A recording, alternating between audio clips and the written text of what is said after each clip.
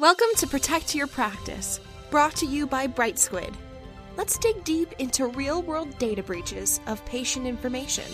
We'll provide practical, expert advice to help you mitigate risk, understand compliance with privacy laws, and safeguard your clinic against all of the privacy and security threats facing healthcare today.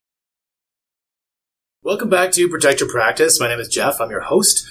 With us today, again, we have Rohit Joshi, Bright Squid CEO, who speaks around North America on privacy compliance issues. We have Ingrid Rice. Ingrid has done thousands of privacy impact assessments and overseen regulation and understands privacy compliance more deeply than probably anybody else will. And then we have Catherine Klachuk, who is our PR consultant in this realm today, deals heavily with crisis communications, which is a big issue now that mandatory breach reporting is in effect across Canada and across the U.S. If you suffer a privacy breach, it's very likely that you're going to have to notify the patients. In some cases, especially in the U.S., you have to tell the evening news that you've suffered a privacy breach in your clinic so that everybody's aware of the steps they need to take to protect themselves. So we're going to jump in. The first one we're going to look at here now is a breach that happened in Nova Scotia. This was in the national news, actually, where a clinic was repeatedly faxing mental health records to a spa, so a local business, and that spa notified the clinic repeatedly that they were receiving this information in error, and they asked them to please stop. And I think, the advice even from the clinic was, well, why don't you change your fax number? Which doesn't really solve the problem. So, Ingrid, what's going on here? Well, a couple things. Of course, it's really focused because it's mental health versus health, but the end result is it's a medical file and medical information, and you don't want any of that obviously exposed. The fact that the clinic, the mental health clinic, didn't change their practices and continue to send them is just extremely poor business practice, and it violates the Act over and over and over again, various privacy legislations. But it's critical, right? And people are offended, and this is a huge risk of harm. Yeah, agreed. I mean, I think, even making this much more personal for me, I spend a lot of time testing new technologies and new software, and I came home one time to a big stack of papers from Blue Cross, which had been accumulating over the course of a month and a half or 2 months. And whenever it came into our fax machine at home, my wife would put it into a pile with a lot of my work stuff because she just assumed it was someone that was faxing something to me and I was testing some new piece of something or another. So this is common. It's not uncommon. I think everybody listening has this scenario. And, the way the regulations are written, or the codes of practice, I think, or the codes of conduct, is that if fax is used, it should be followed up with a phone call. That in fact, you have, before the fax is sent, you need to ensure that the correct phone number is being used. That clearly wasn't followed. And that wasn't followed in my example, wasn't followed here. Fortunately, in my example, there was very little risk of harm. I was informed the sender and shredded the documents. But there's nothing short of a stack of papers that was someone's Blue Cross records that were sitting at my house. So, Catherine, this was in the national news, and we talk about, how do we keep things out of the news? But this made it there, and it was a big splash. What are the implications there for any? There's so many, because this is a small community, first of all. I'm not sure what the population of Bedford, Nova Scotia is, but it's small. So we know that the people that are receiving those faxes would know who the people that are potentially a high risk of that would know the people that are being referred, right? So there's embarrassment on many different, public embarrassment on many different levels. This is a clinic or a spa that had repeatedly requested them to change it. So when you think about what the story would be on the evening news, it would be that spa owner saying, we have asked repeatedly. These are people we know. We're getting their private health information. That would be a very from a reputational perspective, a brand perspective, this is something that would be really, really difficult to clean up for that mental health referral office. From our perspective, getting it out of the news would be very challenging, considering how active breach reporting is in the news right now. This would just be one of those stories that would be hard to kill, and it would be hard to repair it, first of all. It's one thing to apologize for making a mistake once, but if we have to write an apology and train people to say an apology when they have repeatedly ignored a request to stop doing something that they knew was wrong, that it's not. It Can't ends up, say we made a mistake. Yeah. You can't, and it's almost unforgivable. It becomes negligence at some level. Like they did not have the processes in place to fix whatever the problem was. Why they kept sending them to the wrong record might be as simple as someone had the wrong sticky number, and it's inexcusable if it's been multiple attempts of this. Or it was programmed into the fax machine and nobody knew how to change the button. Right? Yeah, exactly. It was labeled with I push the button and the button's not going to change unless somebody tells it what to do. Well, imagine answering that. So you get on the nightly news, so you're on CBC National News, and they're asking you how did this happen? To have to say, I didn't know how to change the button. The buttons confused me, right? And these are people's mental health records that you're sharing. Like, that's not going to be taken lightly. Yeah. We don't want to answer those questions in front of a camera. No. Well, and how many of those patients would leave that physician or that mental health counselor? I mean, you would just be mortified. And definitely, so his financial loss, I mean, people would leave him in droves. Yeah, absolutely. That's a business killer. From a brand perspective, it's almost, it's not recoverable.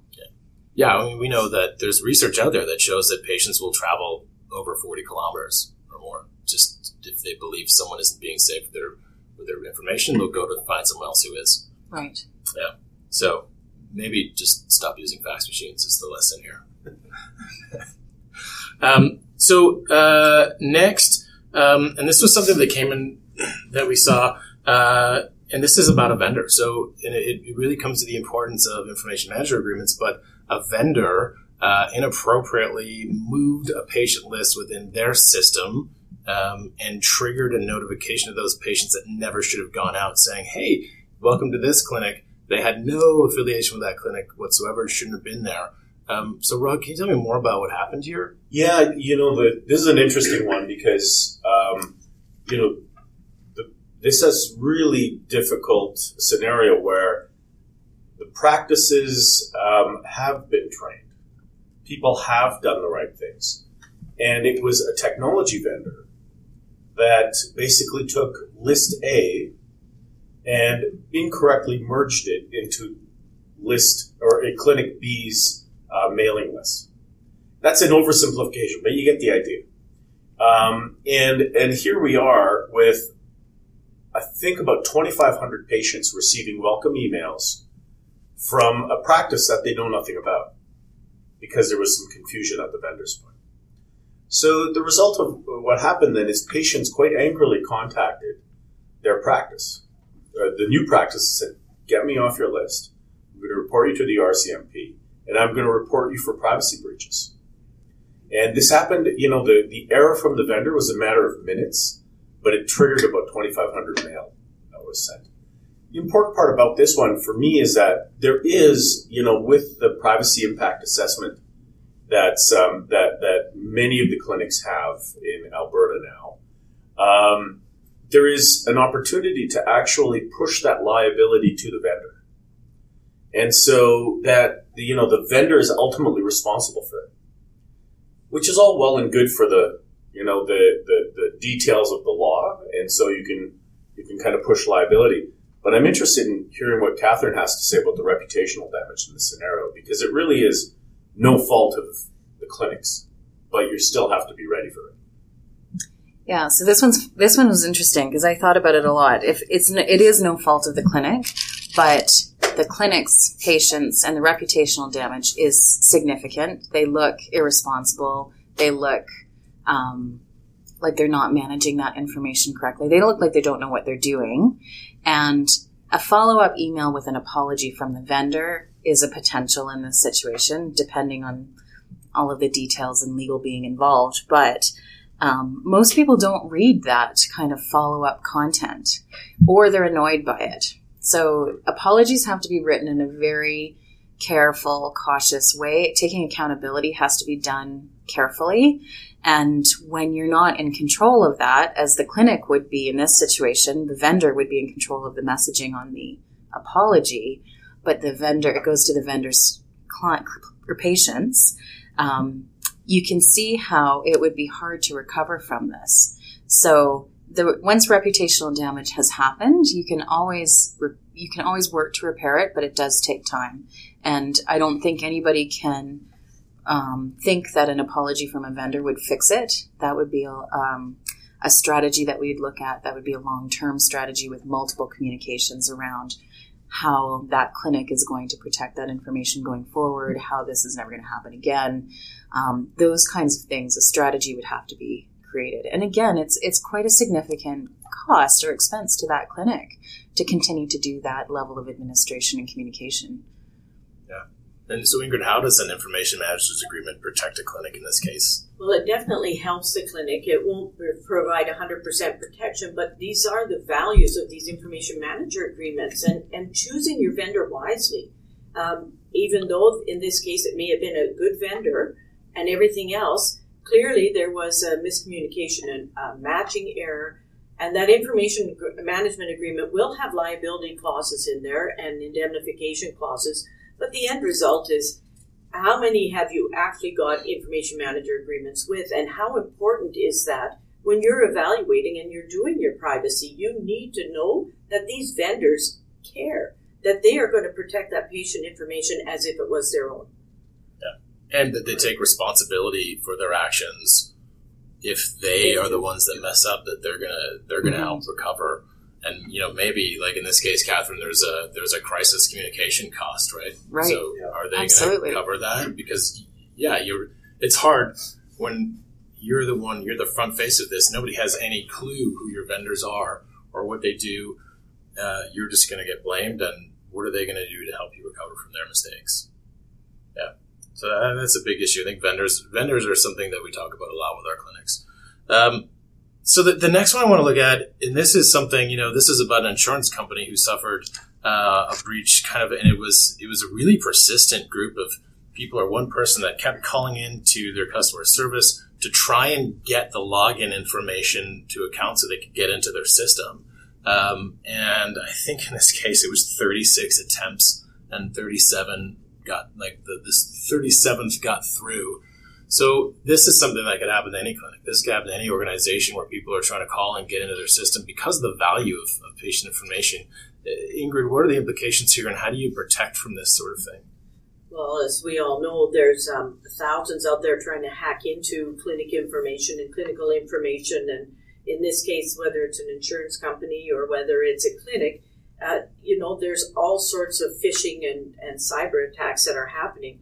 You need the due diligence at the front. You need that privacy training so that you're aware not to disclose this information.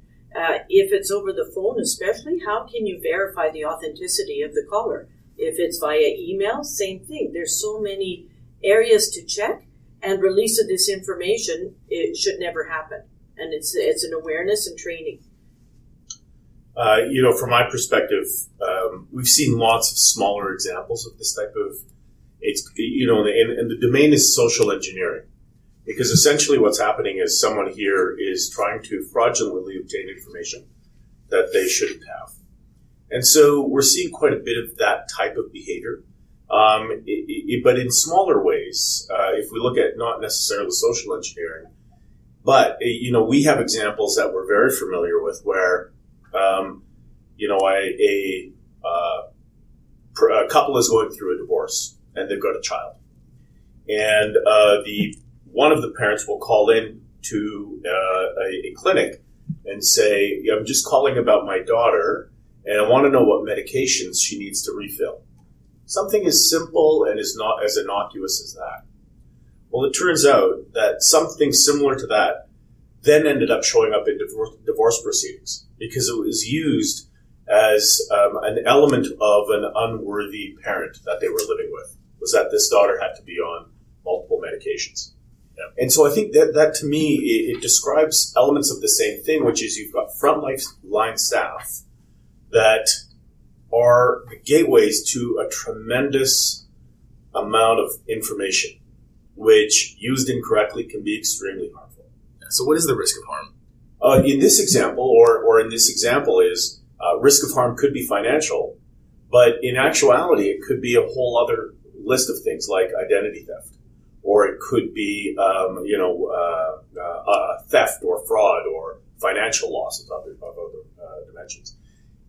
In the case that I mentioned, just in terms of our own experience, those end up showing up in a divorce proceedings, and it can lead to custody changes.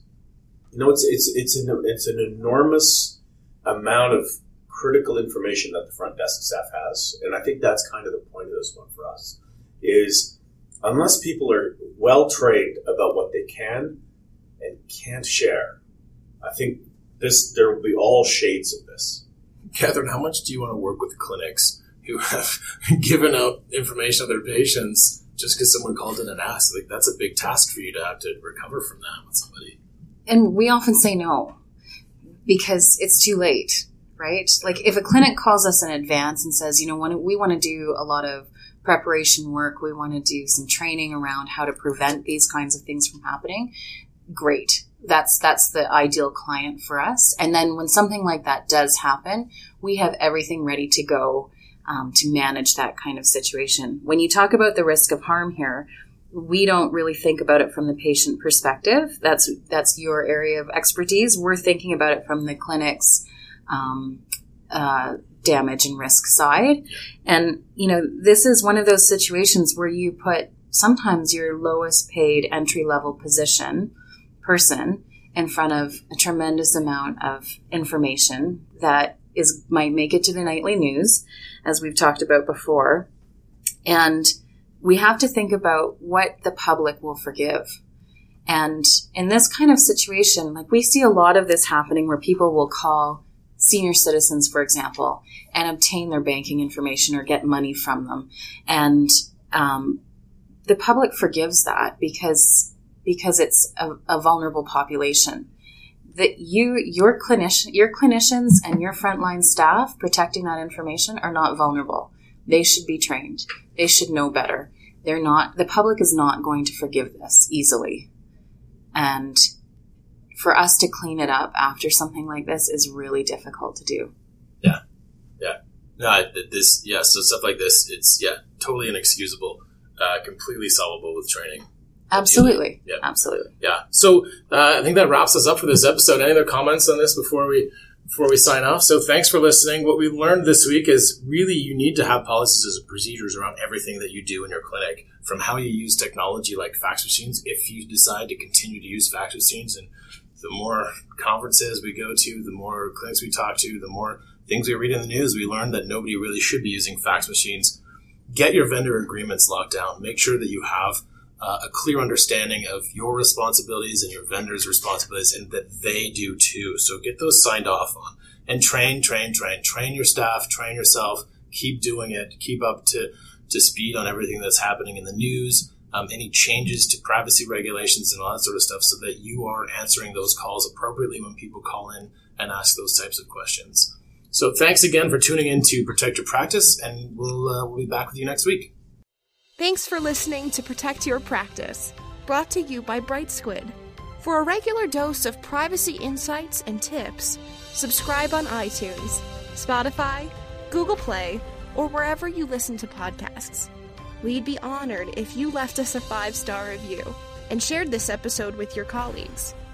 Find out how you can get expert privacy compliance support at brightsquid.com and click Privacy Compliance.